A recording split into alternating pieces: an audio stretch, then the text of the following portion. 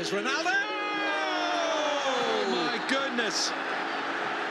You don't save those! Out of this world! Messi! 3-0!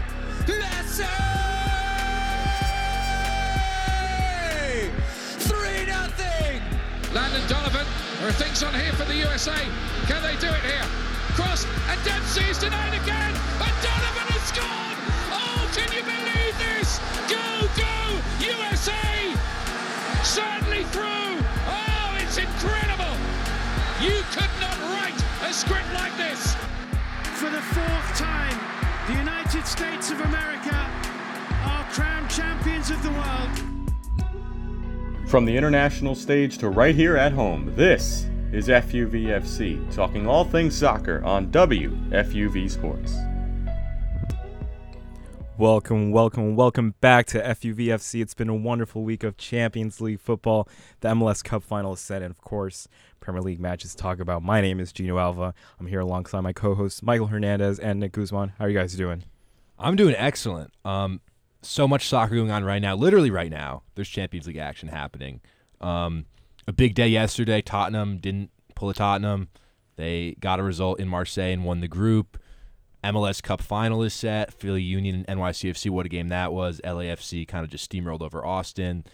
And then there's all this stuff happening. Then we've got literally 3 weeks until the World Cup kicks off in Qatar. So a lot of things happening right now and a lot to talk about. Yeah, I mean, obviously it's great to have so much soccer. And, we are so close to the World Cup. I honestly can't believe we're only, a couple of weeks away. Where's the time gone? But, yeah, I'm just happy to be here. Yeah, it's been an insane long 4 years from the last World Cup. We're almost there. Couple of weeks away. We're going to get the rosters in soon, probably the next couple of days. Injuries, of course, have been a big topic for the World Cup, but we'll get that later. But now I want to start with, I think we should go into the Premier League and some notable matches. I think we had to talk about Leeds United and Brighton. I think we should start with Brighton beating Chelsea at home 4-1. Goals from Trossard and Gross, and two incredible own goals to say. It was definitely a blow to Graham Potter's Chelsea, especially Potter himself coming back to Brighton and being beaten like that. Nick, I want to hear your thoughts because you're the Chelsea guy. What was your thoughts on the game, how it all escalated, and what was your reaction to the whole match? Well, first things first, I was a little bit dumbfounded at the lineup that Graham Potter decided to play with the back three of Cucurella, Silva, and Chalobah. So that's one already kind of left-sided player, Cucurella, playing at center back, and your two wing backs being Raheem Sterling and Christian Pulisic, two players who are not really wing backs. Christian Pulisic has some experience playing there, back from his days in Dortmund and just kind of being a makeshift guy under Thomas Tuchel. Raheem Sterling's never been a wing back. None of those guys are really defensively proficient. So you're starting the game with really only, with two center halves and a left back, and the rest of it is more attacking-minded players. Even Kovacic and Loftus-Cheek in the midfield isn't the most defensive midfield in the world. Loftus-Cheek's a player who likes to go forward and likes to make space for himself. Kovacic can go both ways. But it's just, in my opinion, it's way too many attacking players in one lineup. I think this is a good sort of setup for a game maybe against Brighton at home when you're going to possess the ball a ton. But when you're going to Brighton, a team that's played very well this season, first under Potter, and now that he's gone, they still have continued their form. I think it's bold to go on the road and set up your team in a way like that with only three real defenders, in your starting lineup. And I think Chelsea got exposed for those defensive weaknesses. I mean, Brighton put four past them, including two own goals. And I think a lot of people were talking about the lineup before the game and wondering how it was going to shake out because we'd seen Sterling play wing back a little bit in substitute appearances. Same with Pulisic, but this was the first time they both started together as the two wing backs. And I think it's very evident that it just didn't work. And sure, there's some injuries for Chelsea that they have to deal with, but I think there are ways they could have set up that didn't leave them so exposed to the back. Yeah, I mean, obviously, I don't think this is what Graham Potter had in mind, especially as he returned to the Amex Stadium. But especially as you said, putting in players that may not be, in positions that maybe they're not naturally suited to. I mean, obviously, we are still very young into his time at Chelsea, so I'm sure that he'll iron those out. But I expect that this was just unfortunate result for them, and I really don't think that this is gonna set like a bad tone, especially for the rest of the season or like for tonight's game against Dinamo Zagreb and the other final matches before the World Cup. Yeah, I mean, I think we expected Brighton to play really good. Since the beginning of the season, they beat Man U at Old Trafford. The whole situation from Potter leaving the club and then having an interim manager. But I do want to talk about Kepa. Kepa started the match. He was kind of he was all right, but there was 3 goals in the first half. Obviously, the 2 own goals happened in the first half, and I think he had a slight issue at halftime, and Potter subbed him off. Was it the right decision to start Kepa? We obviously know the history with Kepa and Chelsea, and his attitude towards the club and playing in big matches, especially FA Cups, League Cups. We can talk all about it, but I feel like Mendy should be the number 1 keeper, and I know we have to give time to other goalkeepers like Kepa, but was it the right decision to start Kepa? I think Kepa's been, until really this game, he's been solid this year when he's played under Graham Potter, and I think Edouard Mendy, since he came in and they won the Champions League, he's been shaky. He's had shaky moments with some bad giveaways and some bad errors in net for Chelsea, and I think Graham Potter was really just kind of riding the hot hand, and that could really, I think now with Kepa's slight injury, he's going to miss the Dinamo Zagreb game today. It's a foot injury. The lineups were just announced. Mendy is starting, and then Bennett Tinelli is on the bench. Is Pulisic starting? Pulisic is on the bench. The starting lineup, actually, if I can get your take on it, Nick, it's Azpilicueta, Chalobah, Koulibaly, Sterling, Dennis Zakaria with his first start, Jorginho, Chilwell, Mount, Aubameyang, and Havertz. Yeah, it's already a little more defensive-minded, just a little bit, with Chilwell starting at wing-back likely, with Azpilicueta, Chalobah, Koulibaly being the 3 center-backs. I think probably you could say he learned his lesson, but Chelsea have been good in the group stage so far this season. They're just looking to get this game done and then move on to the next round. But I think back to Kepa and Edouard Mendy, I think you see Mendy starting in this game. This could very easily be a game Mendy plays well, and then now it's Mendy's job for the rest of the way. And Kepa doesn't get another look in. That's just kind of, I think, the way Potter's approaching it, coming in neutral. He didn't bring either of those goalkeepers in, just seeing who's the hotter hand. There's no real favoritism that he has to have because he didn't buy any of the keepers. And I think he's just going to ride the hot hand. We've seen Kepa play well at times. We've also seen him play not so great.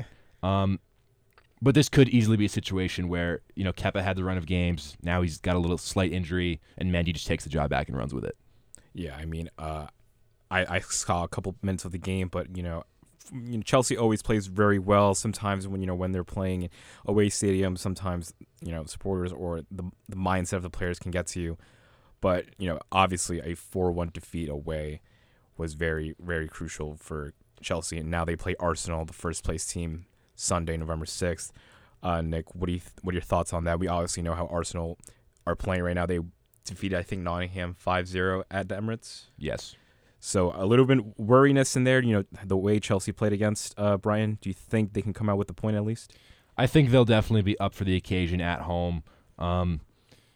We saw Chelsea against United 2 weeks ago. We were talking about the way both those teams were playing, and it kind of squared up the way that we thought it would be in a 1-1 draw. I think Arsenal are due for maybe a bit of a reality check. As harsh as that might sound, they've been playing so well recently that everybody's contributing. I mean, Reece Nelson got 2 goals against Nottingham Forest. They're really flying on all cylinders, but Chelsea, it's a London derby. Chelsea are going to be up for the game, and I'd expect Graham Potter to put out more of a similar lineup that he put out today against Dinamo Zagreb compared to the lineup against Brighton, with a little more defensive structure. Right. Score predictions?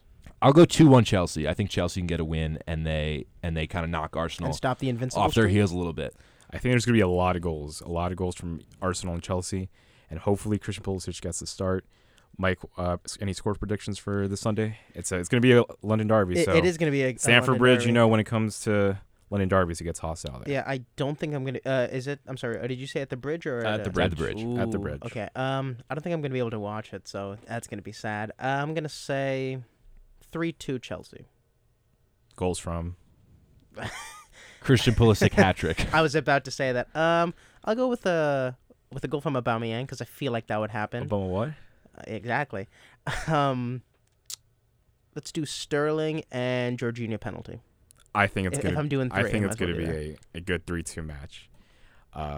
Christian Pulisic might have to score if he's on the bench. He'll probably get on and score a super sub goal in the 90th. But we'll have to see what happens this Sunday. Let's move on to our next notable match in the Premier League. I think it's Mike's favorite time to talk about Liverpool. So we got to talk about the American coach Jesse Marsch leading Leeds United to a 2-1 win at Anfield. Liverpool possibly saving his job. Match of wonders, and a lot of talking points from the first Leeds goal to Liverpool not being able to score in the second half to Somerville from Leeds hitting the ball at an awkward angle to give the game-winning goal to Leeds United. Mike, I think I texted you after the game. You did, yeah. And I said Meslier, is that how you pronounce his name? Meslier. Meslier was definitely the man of the match. He had Yeah, 9 so many saves. 9 saves. I'm tempted to quote another thing from AFTV, like especially when Arsenal went against United when they had like 15 saves, like Could save the Titanic. Exactly, it's unbelievable. Yeah, what was your reaction to the match? Because Pissed. when it comes to Champions League, Liverpool is really good and they're scoring a lot of goals. Trent's good, but what was your reaction to this match, especially Jesse Marsch's job on the line? I honestly don't know what to think about this team this season because, you get the 1-0 win against City and you're thinking, maybe we're back. You get the 1-0 against West Ham and you're thinking, okay, this is momentum, and then you lose 1-0 to Nottingham. Then of course you win in Ajax during midweek, confirming that you're in the knockout stages. And then this game with that horrible back pass from Gomez. I don't know what he was doing to concede that first goal within 5 minutes. This was actually the first Liverpool game that I think I've watched just because I've been busy with work. I was home for the weekend. I was like, I'm going to turn on the TV. Let's watch. And I just see that happen. And then I'm like, okay. And then luckily we equalize. And then, just the inability to score. And then obviously, I think Van Dijk and the back line should have done a better job with that final goal. But overall it was very sad because Van Dijk's streak of not losing a Premier League game ends at 70. This was the first time he had ever lost a Premier League game at home, and he joined us in 2018 in the winter. Yeah, so January 2018. It is November. Well, at that point, it was October of 2022. It's an impressive record, so it's a shame to see it go down. But obviously, as well for Liverpool, those were valuable points that we've dropped again. Now we're in 9th with 16 points. We are closer to relegation than we are to Arsenal, which is just really it's a shame. But yeah, like I said before, I feel like this team, just one game plays amazing, and then the next game, just forgets how to play. Obviously, we lost to Leeds, and I know that we're gonna get into this, and then we beat Napoli 2-0. Like I just don't know where this form is coming from. Right now I'm just hoping, that World Cup break cannot come soon enough, because I know that once that month off, we get some players back from injuries. I know that, and it's important that we do some business in the January window. I could see Liverpool, turning the page, but that break cannot come soon enough. And it was such, on the lead side of it, such a monumental win. This is a team that hadn't won since that they beat Chelsea real early in the season, that 3-0 win. Back when Tuchel was in charge. Back when Tuchel was in charge of Chelsea. And people were talking about Jesse Marsch's job being on the line. I don't know if it necessarily would have been on the line if they didn't beat Liverpool, but I think, next week they play Bournemouth at home. I think if he didn't get a result in that one, I think Jesse Marsch is likely done. But I think he's earned some leeway with this result. I think Leeds deserves some credit too for the way they played. I think Crescencio Somerville is a guy who hasn't seen a ton of minutes for Leeds, and for Jesse Marsch to give him the start on the left and for him to score the game winner, really it's a good way to reward the manager. I thought Tyler Adams was also really solid in the midfield. So was Brendan Aronson. Just to shout out the Americans real quick. But for Leeds, the side was headed towards relegation. That was the fear. There's just not a lot of talent, particularly in the back line. And it's such a huge result that could right the ship. If they beat Bournemouth on Saturday, that's 2 wins on the cuff, heading into a really, really tough run of games. before the World Cup, and then it stretches after the World Cup. They've got Tottenham before, and then their first game after is against Man City. So if they could just get a couple wins before the World Cup break, the outlook on their season just changes entirely. And I think it's a lot of credit to Jesse Marsch for, he reads the headlines. He sees that people are calling for his head and that he might lose his job, and he responds by, energizing the squad to a huge 2-1 win at Anfield. Yeah, I mean, I think since the beginning of the season, we've been talking about Liverpool and their struggles. Obviously, last season compared to this one. Last season, they made every cup final that they participated in, League Cup, FA Cup, Champions League. They were almost close to winning the Premier League, but Man City came back. And I think, in the beginning, Michael, we've talked about, I think this is back in September before the Champions League group stage started. I asked you too, personally, that, will Klopp get the sack? Are the fans behind Klopp? No. Yes. Are the fans behind Klopp? Of course. Yeah, no, I'll answer that question right now. No shot he gets sacked. If anything, the fans will be angry at the owners because Klopp has done what he's done with a relatively limited budget. I mean, if you take a look at a couple of big signings, I'm not counting Nunez, but the big summer, the big window was Van Dijk in the winter, and then the following summer we got Alisson. Those were two big signings, but all of that was primarily funded because of the Coutinho deal. So I and even the owners have admitted even without the Coutinho deal, those deals don't happen. So it's clear that their owners aren't willing to give their managers a lot of cash in terms of Man City. They go and buy out the best players everywhere. Same thing with Chelsea. You saw how much Chelsea spent over the summer. Barcelona, I mean, obviously they pulled some levers, but those teams can they know that they can spend the money, whereas Klopp hasn't been able to have that level of financial freedom. So if anything, I would expect them to be angry at the owners compared to Klopp itself. But yeah, I don't think he'll get the sack. His contract was supposed to run out this year, but then he signed the extension for another 2 years. So maybe at the end of the season he might leave, but I don't see that happening, just because what he's done for this club is bring Liverpool back to where they should be, especially if you take a look at the squad that he had and where they were at before him, and take a look at where they're at now. I don't think he'd want to leave, especially on a bitter end. But I may be wrong, but I don't think I doubt he'll be sacked mid-year. Yeah, I think he's earned some leeway just based on what he's achieved and he's earned a lot of leeway. And the culture he's created. But I think if he doesn't get top 4 this year, I think there might be some questions asked about the future of him as manager of Liverpool. But then when I think about that and I zoom out into the scope of world soccer, who out there is better coach than Jurgen Klopp? I don't think there's that many people. I don't think there's, unless you want to totally tear everything down and sort of restart again with somebody else's philosophy. I'm trying to think who's available right now. The only man that I can think of is Tuchel, but I don't think he'd Pochettino? Good and point. To me, both those are downgrades. No matter what happened, I agree, no matter yeah. what's happened this season, you've seen what Jurgen Klopp has done at Borussia Dortmund. Zidane, maybe. I mean, I don't think he'd ever go for Liverpool. The thing about that's the only manager. The thing that I about could think of. managers is they set an environment. When Klopp came, what year did Klopp came? 2015. Mid-year 2015, 2016. They made the Europa League final. They made the League Cup, and they lost. But after that, you've seen they've made every important tournament final. Yeah. The year after, there was no Europe, but then they got 4th place. Right. Got them to the Champions League final, lost. Then the next year, within 1 point of going unbeaten in the Prem, but then won the Champions League. Then the year after, absolutely dominated the Prem. And then the year after that, injuries. Year after that was last year, and we all know what happened last year. And this year, okay, fine, I'll give you that this year, but we've had a couple of injuries. I mean, it's too early in the season to say if it's 12 games have been played. There's 38 games in total that's been played.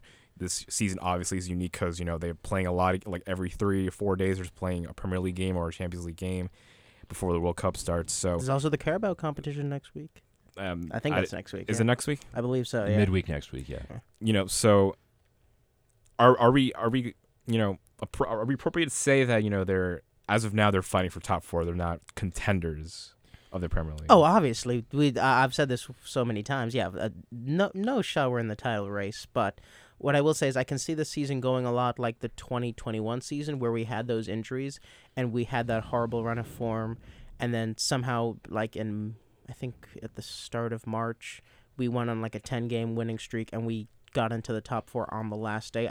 I could definitely see that happening. But yeah, it's definitely not a title battle. It's just getting to the top 4. This season, or win Champions League. This season reminds me a little bit of Klopp's last year at Dortmund, 2014-15. I think they finished in 6th or 7th place, and in the spring, right before the season ended, he announced that he was going to leave the club. That just the way that season went for Dortmund, and the way this season's going for Liverpool, it's been disappointing. But before that, I mean, 2 years before that, Borussia Dortmund were in the Champions League final against Bayern Munich, and were, in Iron Robin, little mazy run through the middle, away from. I think one thing to note is that they lost it. Like, at least we've won it. So they did lose it, but you lost this past year. I'm well aware of that. Yes. Before that, he delivered 2 consecutive Bundesliga titles to Borussia Dortmund. I think 2010-11, 2011-12, over Bayern Munich. Yeah. And that was the last time somebody else has won the Bundesliga. Then they win the Champions League, and then there's another year, and then a down year in 2014-15, and then he leaves the club. To me, there are some parallels here between what's currently happening at Liverpool, and I know he says how much he loves the club, but I think if things continue to go wrong after the World Cup, if they turn it around and get top 4, I think he stays every day of the week. But I think if Liverpool continue to struggle throughout the rest of the year, I think there's a world where Klopp voluntarily walks away. Yeah, I think at the end of the season, depending on where they finish, if the board backs him and gives him, the cash to get their target acquisitions, then there is a possibility. But in terms of what Gino was gonna say, like maybe going in the middle of the season, no shot. But at the end of the season, if we don't get Champions League, and he hasn't been backed by the board, I could see him leaving. It'll be sad because what he's done to Liverpool is, changed Liverpool's, just stature, especially in the current game. It'll be sad, but I wouldn't blame him. The next Premier League match for Liverpool is Sunday. It's a Super Sunday, so we got Tottenham. Is it on Sunday? Tottenham versus Liverpool at Spurs. And at what time is this? 11:30 on Sunday. 11:30 Tottenham on Sunday. Spurs. I was trying to If I have work, I'm not gonna be able to watch that, which is sad. Now, what if, let's say, Liverpool loses the game? Now, is the question of Klopp, him staying at the end of the season, or him staying in the season, or after the World Cup, is his job in the air? No. I still believe he's gonna still be the yes. the manager by the end of the year. Yeah. Wait, but by the end of the season, or by the end of the year? Like calendar year, 2022. Yes. Yes. I expect Klopp to stay as Liverpool manager until the end of the 2022-2023 Premier League season. All right. Well, we'll see what happens. Don't phrase it like that. Oh, come on. All right. So we have to transition into Champions League. It's the last match week. Yeah, but don't you want to shout out your Premier League team who got a win? Did they get a win?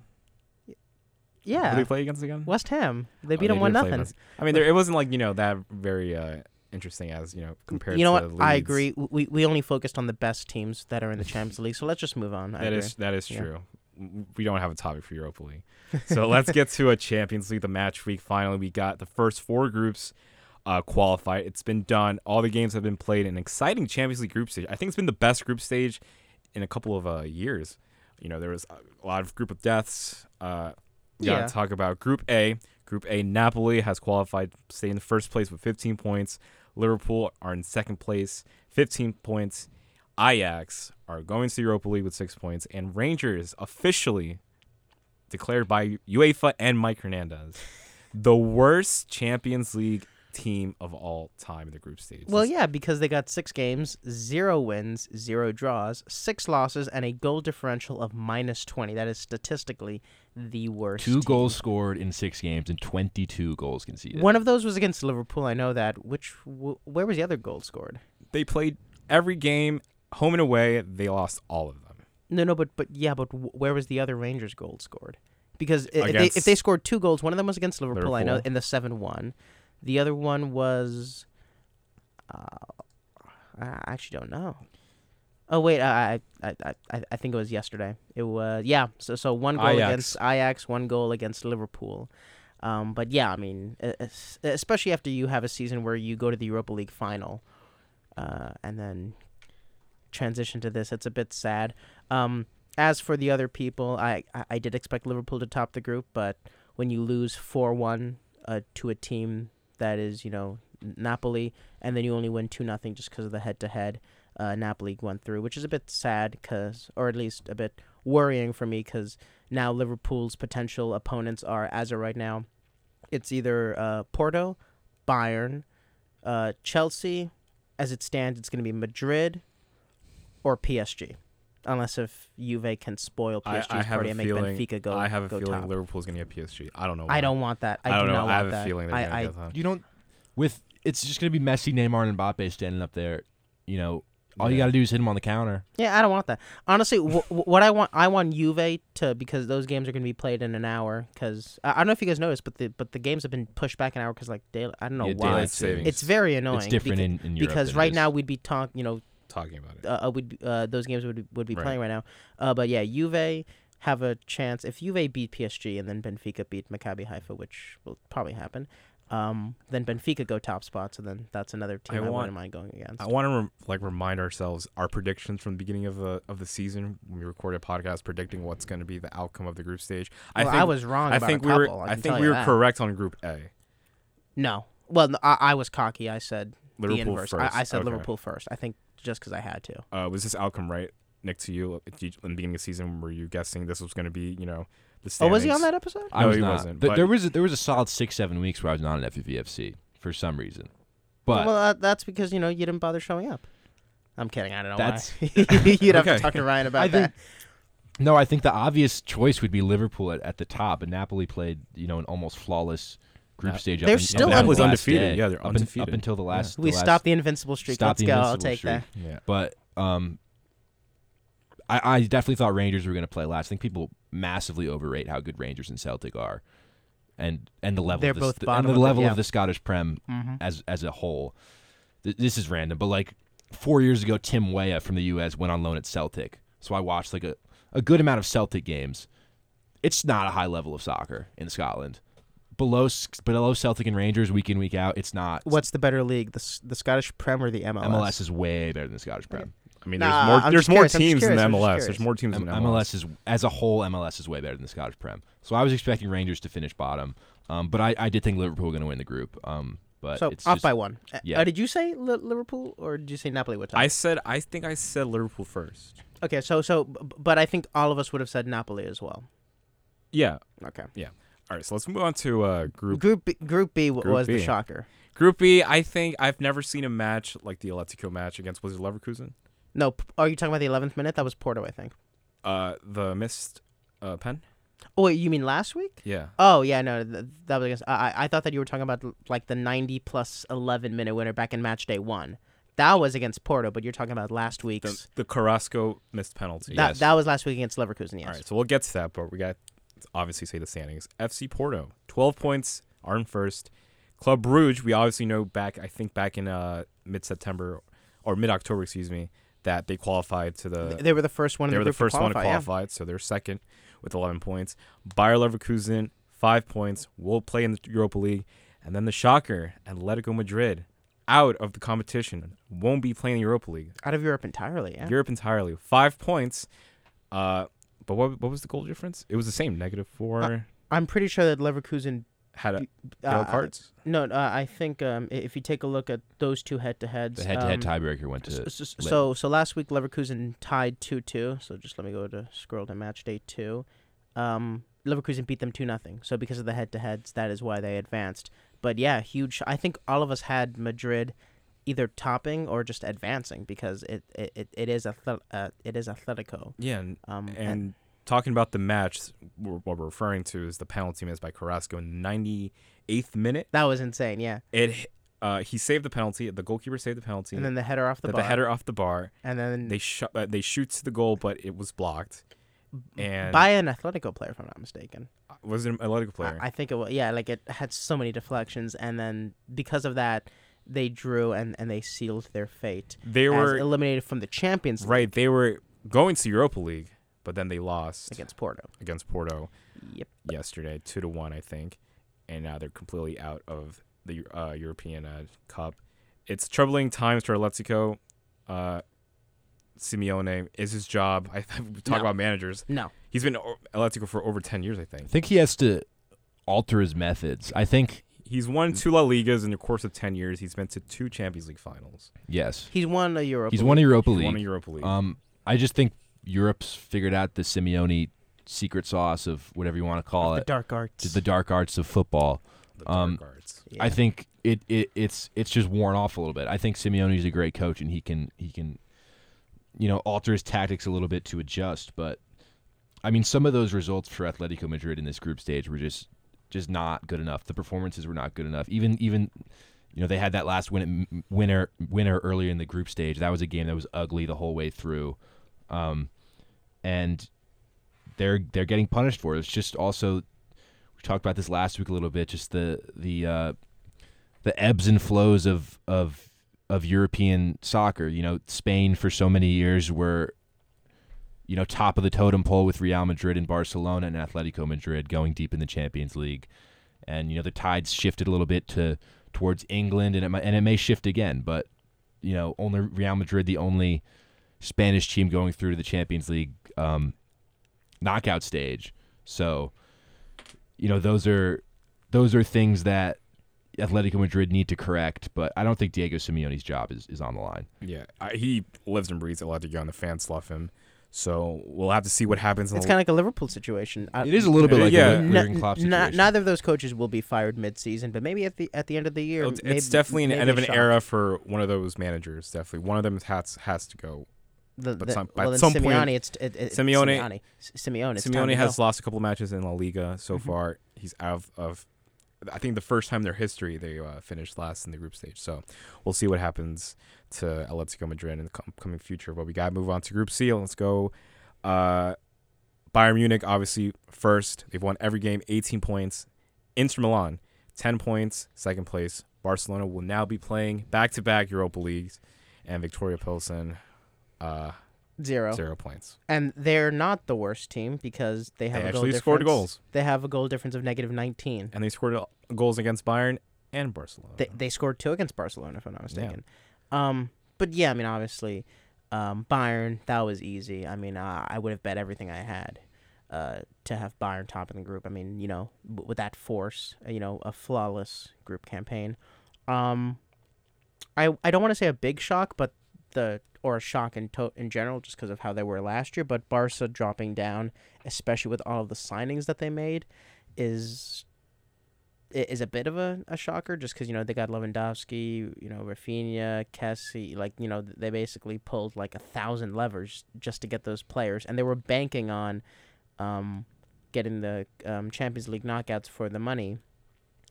And it's obviously now they're gonna have to readjust their financial stuff to deal with being in the Europa League. But obviously, fair play to Inter. They got that crucial. Was it 1-0 win in the San Siro match day 3 against Barcelona, and then obviously they were able to at least get a draw in the Camp Nou, and because of just the head-to-head rules, that meant all they needed was a point from their next all they needed was, I think it was a point from the next 2 matches, and they got it back in match day 5, and they could have taken it easy match day 6. But yeah, obviously it's a bit of a shame for Barca, but huge and fair play to Inter. Yeah, I think everybody, just the way Bayern Munich approaches the group stages, the way they've played the group stages for for so long, and the way Barcelona have crashed out of European competition in epic ways, in the last 7-8 years.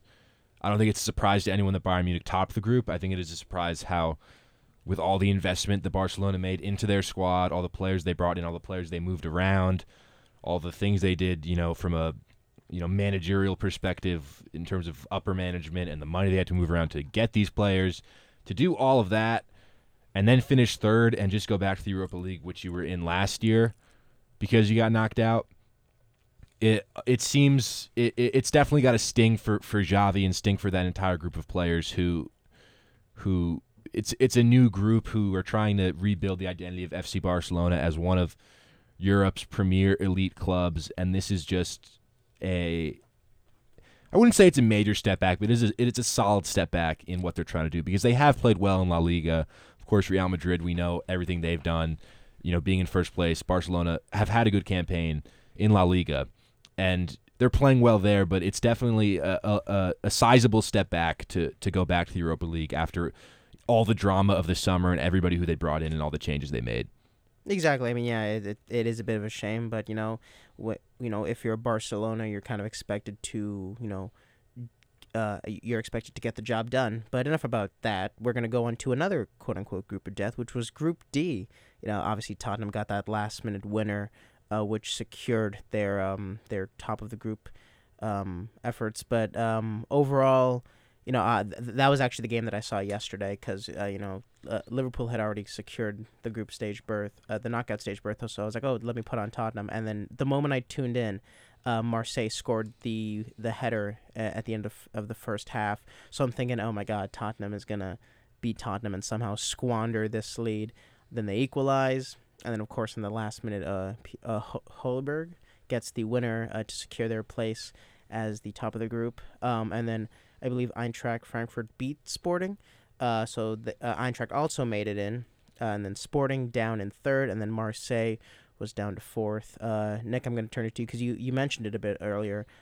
Tottenham were so close to pulling Tottenham and getting knocked out. What was your take on the match? They were. And when they went down in the first half, I was at the end, right at the end of the first half. I think everybody was thinking it's going to happen again. It's the history of the Tottenham. Everybody. It's Giorgio Tottenham, yeah. Giorgio Chiellini quote. I'm pretty sure I said that last week. You did didn't say I? that last week. No, I said it when Keenan was on. I forget when was it. But I was impressed with the resilience that the group showed. I was really impressed with Højbjerg in the midfield. He got the game winner. I was also really impressed with his partner in the middle, Bentancur. I thought they played a really, really solid game in midfield. And I think for Tottenham under Antonio Conte to go on the road and pick up this result to top the group is impressive. When every team in the group is playing for their lives on that last day, to go on the road, to not sort of back down and to get a win in Marseille is one of the most hostile environments in Europe. I mean, the Velodrome was absolutely popping. And that was yesterday. without a stand being open. Like, yes. They had a stand because closed, they've had which is so many insane, yeah. issues with the French authorities because their ultras are so crazy. It's It not would've a been pleasant fun, though, but yeah. It's not a pleasant place to play for Tottenham to go there and silence the crowd and score 2 in the second half. It makes a statement to maybe not the rest of Europe, but to some people about the intentions of this squad. I don't think they're quite there yet to make a really, really deep run, but it's a considerable step in the right direction under Antonio Conte for the team to not do what they've done so often historically. Yeah. Let's move on to... I just want to say one quick thing before we go on to the next group. all right. If Tottenham had drawn, that means Eintracht Frankfurt would have topped the group, which would have given Liverpool another team to go against. What's But crazy that Spurs at some point in the match... They were down to third. They were down to third, Yeah, going to Europa back League. down to the Europa League. Yep. So let's move on to Group E. The Group E matches will be finalized in a couple of... In 40 minutes, the game starts, yeah. 40 minutes. So Chelsea will play Dynamo Zagreb, and Milan will play Salzburg. It's actually a group of death because anything can happen, but as of now, Chelsea are first, Milan second, Salzburg... I think Chelsea are confirmed first because Are they confirmed beat first? Milan in Oh, They that's both true. have the head-to-head. They legs. beat both Milan So- in a way. I think Milan's going to go through. They're playing agree, yeah. at home. It's on San Siro, Salzburg. Thoughts on that?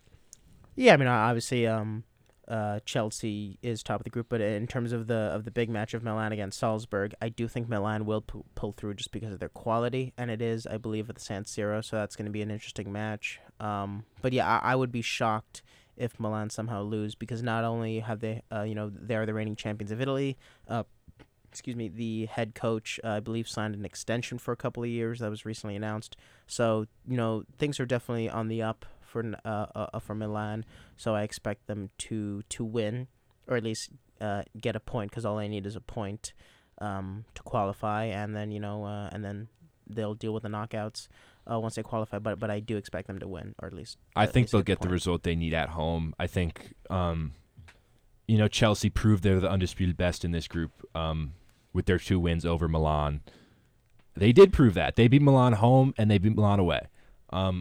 Whatever happened in some of the other games, not really relevant. Zagreb, not really relevant. fired the coach. But I think Milan will have enough to get over the line against Salzburg, and it'll be Chelsea and Milan going through. But for Chelsea, it was obviously a bit of a rocky group stage at times, but they got those 2 big results against Milan, the second best team in the group, which will propel them through. But I think it'll be Chelsea, and then I think Milan will get the result against Salzburg to sit in second place.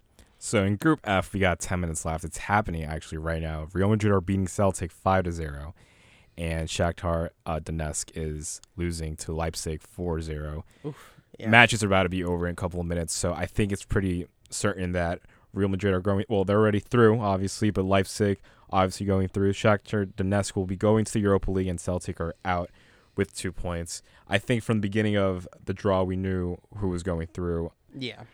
It was. I think it was pretty certain that Shakhtar or Celtic had the option to go to Europa League, but it's Shakhtar's path. So I think. What's your opinions on this Madrid team? Because now they're scoring 5-0. They're now playing with Karim Benzema, a Ballon d'Or winner. Will Madrid make it far to the Champions League like last season and not have those comebacks anymore? I mean, I feel like after the first leg of every knockout competition, we were like, Madrid's out, and then except for the Chelsea one, because the Chelsea one they won. Benzema hat trick at the bridge. Hat-trick, yeah. I actually could have gone to that game, but I decided not to, which is very sad. Yeah, obviously, I do expect them to go far. I'm not sure about back-to-back winners just because it's very rare. But if there is a team to win back-to-back, it's Madrid because we all know they had that 3-peat. I mean, yeah, as of right now, they are the group winners. I feel like everyone would have said, yeah, Madrid's going to be the group winner. But, yeah, it's obviously good to see that they're still playing well, even without Benzema, who is a worthy Ballon d'Or winner, especially after what he did last season, especially in the Champions League. I mean, the hat-trick against PSG, the hat-trick against Chelsea, the brace against Man City, and then the penalty to send them into the Champions League final. All well-deserved. Leipzig also was a bit nervy, but right now they're beating Shakhtar, which was a game that they needed to win or at least get a point, and they're winning 4-0, so they're also confirmed, almost confirmed, unless if they blow a 4-0 lead in the final couple of minutes. They're confirmed as group runners-up, but I feel like all of us would have predicted this group in the way that it was. Going back to what you said about the Scottish Prem, Nick, having Celtic with 2 points and Rangers with nothing really shows. It's not a good league. Yeah, they're a bit out of their depth right now. I mean, they have been on the up a little bit. Rangers made the Europa League final and lost on pens, so that says something about their quality, at least last year. But in terms of this group, I think everybody thought it was going to be Real. To me, they seem better this year than they did last year. I think they're more organized. There's a lot of players who have They also got a couple of good signings. Last year, Carlo Ancelotti would do a little, facial expression, a little eyebrow raise, and chaos would ensue. I think it's more organized this year, and I think there's players who have taken steps up. Federico Valverde is playing like one of the best midfielders in the world right now. He's been so good, and he was really just kind of they threw him on the wing in the Champions League final, and they would do that throughout the knockout stages, which isn't really his natural position. Now he's starting in the midfield, and he's playing so well. I think at this point, based on what they did last year and what they've done so far this year in both the Champions League and in La Liga, I think they need to be considered favorites to repeat in the competition. Really? Although it's rare, have they showed any signs to you that suggest otherwise right now? I mean, they did lose to Leipzig. They did, but I think they've earned that sort of respect. Of course, there's the other teams in the same echelon as like Bayern Munich and teams like that. Man City this year. I mean, I forget who's the City fan in our little FUV thing. I don't think there's anybody. Really? I think that's right. No. Good. We should keep it that way. We should. No City fans allowed. But obviously with Haaland, I mean, obviously Haaland's injured right now, so. Yeah.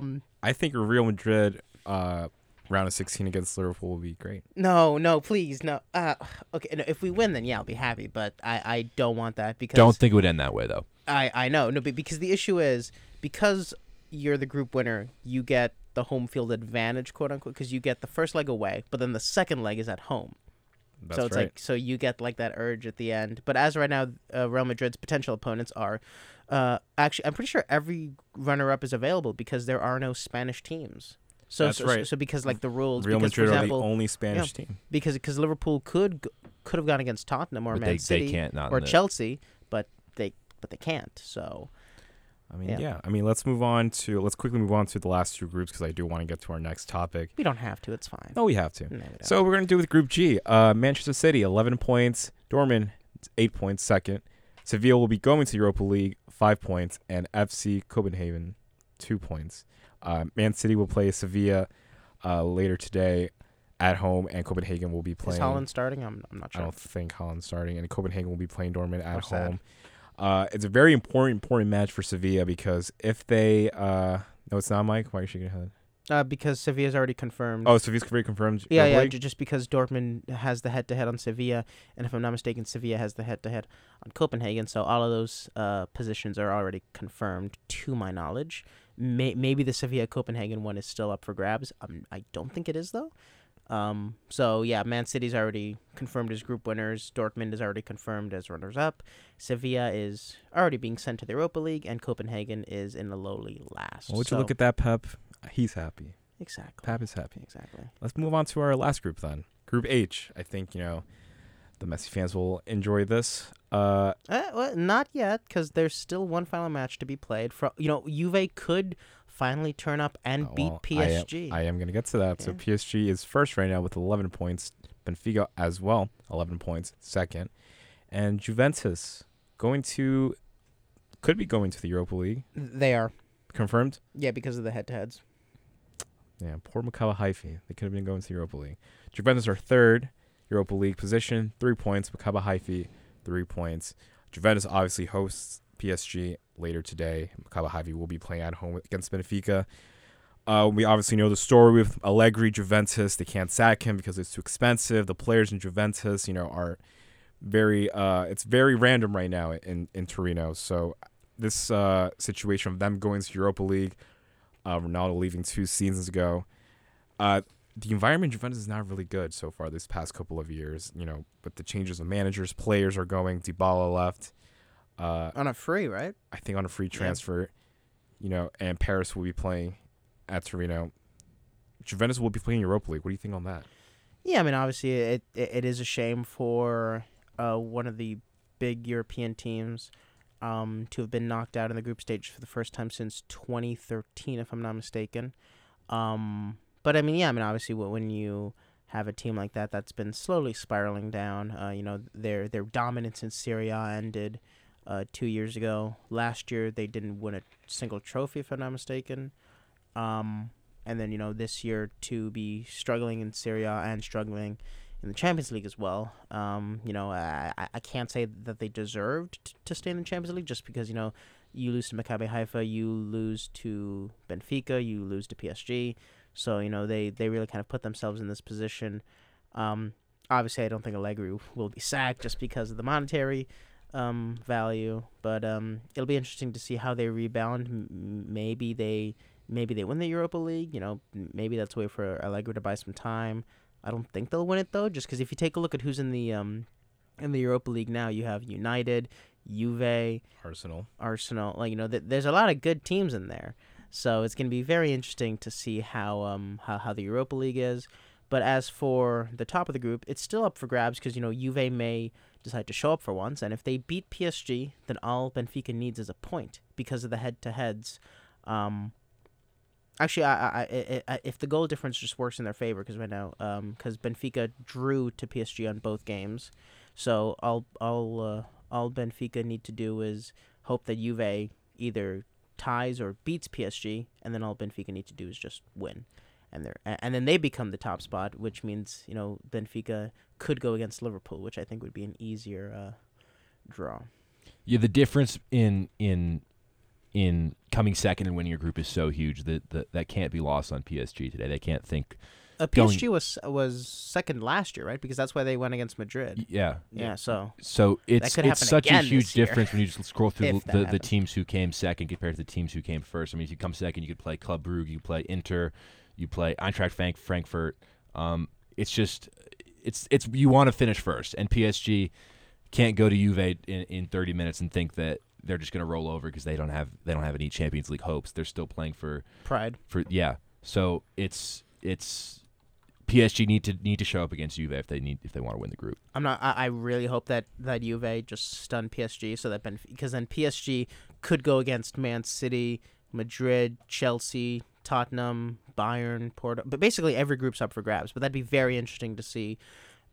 Imagine a Madrid PSG rematch in the same scenario, because PSG get the home leg first and then the away leg in Madrid. That'd be very, very fascinating. And plus, as a bit of bias, I feel like Benfica's an easier team to face than PSG because we beat them last year, so it could happen again. We'll check on that. But this Monday will be the round of 16 draw, so it's very, very quick to see what teams are going to be facing each other in February. But I think that's all about Champions League. Let's move on to our last topic. The American side, good old American soccer. Talk MLS playoffs. It's been a long season, a very long season, but we finally got our two teams facing off in the MLS Cup final. I think it's been expected all season long. The first seed in the West, LAFC, will be playing the first seed of the East, Philadelphia Union. LAFC defeated Austin FC 3-0 in Los Angeles, and they showed a really good performance at their home stadium and deservedly won their way to final. And in the East, New York City FC, the boys from the Bronx, lost to Philadelphia at Subaru Park 3-1, and it was a gut-wrenching loss to New York. They were leading in the second half by a goal, and then in the span of 10 minutes, 3 goals were made from Philly. A tough loss to the reigning champions, but it wasn't meant to be. We obviously know that LAFC all season long, have been really good, especially Philadelphia too. It's crazy to say that the city of Philadelphia, all their sports teams are really good right now. Eagles undefeated. Phillies just won last night. A very big win, by the way. Big win, 7-0 to the Astros. But this isn't nosebleeds. But you guys should check that out if you're listening. That is true. So, Nick, I want to talk to you about it. We talked MLS all season long. I think last time when I was here with you, we said whoever wins New York City FC, whoever wins from the East will win the MLS Cup. Do you still stand on that, or do you think LAFC is gonna take it all? Because home field advantage. They are playing at home. So what's your thoughts on that? That was a really, really dominant performance from LAFC. In all facets of the game, Austin definitely that penalty shout in the second half that got VAR reviewed should have definitely, I think, been a penalty. It was inside the box, but it didn't go their way. And I think in all facets of the game, LAFC dominated. But on the Philadelphia side of things, they showed real resilience against NYCFC. They went down a goal in the second half. They could have easily been down 2. Callens had that header. Andre Blake with the save going back the other way. And then three straight goals from Carranza, Gazdag, and Burke to seal it for Philly.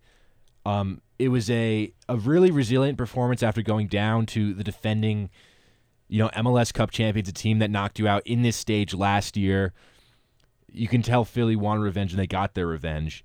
It's a matchup now, an MLS Cup final between the best team in the East, the best team in the West. It's a really, really tough matchup to predict because how can you bet against LAFC at home? You just saw how they played against Austin in the conference final. They're a little more shaky against LA Galaxy in El Tráfico, but they still came out on top with that last-minute goal. But Philly, you could see what a healthy Alejandro Bedoya did in the midfield for Philadelphia. It made a big, big difference. And I think Philly, to me, this is Philly's year. I hate everything about the city of Philadelphia. I hate We're with you. I don't like the Phillies. I don't like the Eagles. I don't like the Flyers. I hate the Flyers. The Union I don't really mind because the Red Bulls don't really have a rivalry with the Union. I just think it's Philadelphia's time, and I think Philadelphia goes to LAFC, and the same thing as last MLS Cup. The score's 1-1, and Philadelphia wins on penalties.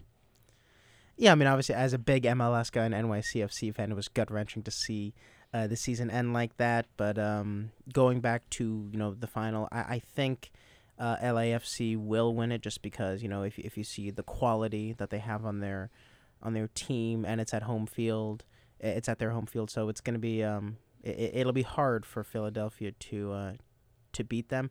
However, I feel like, with every sport that Philly has a team, and they just have that magic with them right now. So I wouldn't be shocked to see the Union pull an upset, but I would say that I think LAFC is just a bit too much right now. Yeah, I mean, I was watching the Eastern Conference Final, and obviously I'm a big NYCFC fan, so watching the match being played and analyzing the whole entire season they had, from their coach Ronnie to leaving to Belgium, Tati Castellanos leaving to Girona mid-season, and they had an August slump, and it was very, very disappointing to say for New York City FC. But they made it back to the Eastern Conference Final, but it wasn't meant to be. They scored an absolutely stunning first goal. They've been doing that all play. Against Inter Miami, all those 3 goals were very nice setups. And if that Callens header gets past Andre Blake and he doesn't make that save going back the other way, I think the game's probably over and it's 2-0. Because that was in the 60th minute, and then by the 67th minute, NYCFC were behind. One say Andre Blake should be considered for MVP. He's been outstanding this season. He's been the best keeper in MLS for many years now, and I think it's good that he's finally getting in that conversation. It's a tough loss. I just want to say before we wrap, at least I can be happy as an NYCFC fan because we won a trophy this year. That is true. And the last thing I'm going to say about the Leones Cup, unlike another New York team. Yeah, no, we don't win trophies. It's exactly. It's not really trendy right now. The last thing I'm going to say before we end the podcast is I think New York sports fans had suffered this calendar year. We have suffered, yes. I'm going to tell you something really crazy. 3 New York sports teams, 3 lost in the Eastern Conference Finals this year. 3. Rangers, Yankees, NYCFC. At least we have the other type of football to keep us going right now. When are we going to win a trophy? It's been a long time coming. Well, hold on, wait. We are you saying like we New York fans or NYCFC? Because we literally just won a trophy. Outside soccer. Oh. It's been a tough year for New Yorkers, especially those fans who support. Ebbs and flows. Phillies' time is right now. The Phillies are going to choke. Not a big deal. The Phillies? No. I want the Phillies to win. I will say the Rangers won last night against Philadelphia. So no. You want to know? You want to know why I want the Phillies to win? Because what happened the year after the Phillies won? The Yankees won. So you're saying there's a chance. Well, we'll see about that. And plus, I don't want to see those cheaters win. So exactly. I do. I hate the Phillies. You want the wow? I'd rather people who cheat win than the city of Philadelphia. Nah. I'd rather people who disrespect the game of baseball win than the city of Philadelphia. Wow, you hate them that much, huh? Yes. Wow. Well, that's crazy. It's the Yankees' years next year. So I think that's going to do it for us. Thank you so much for listening to the podcast. It's been a wonderful, wonderful Champions League group stage, but that's going to do it from us. My name is Gino Alva. I want to say thanks to our producer, Andrew Cranieri. Hopefully I said that right. I did. Michael Hernandez, Nick Guzman. I'll see you guys next week. Peace out.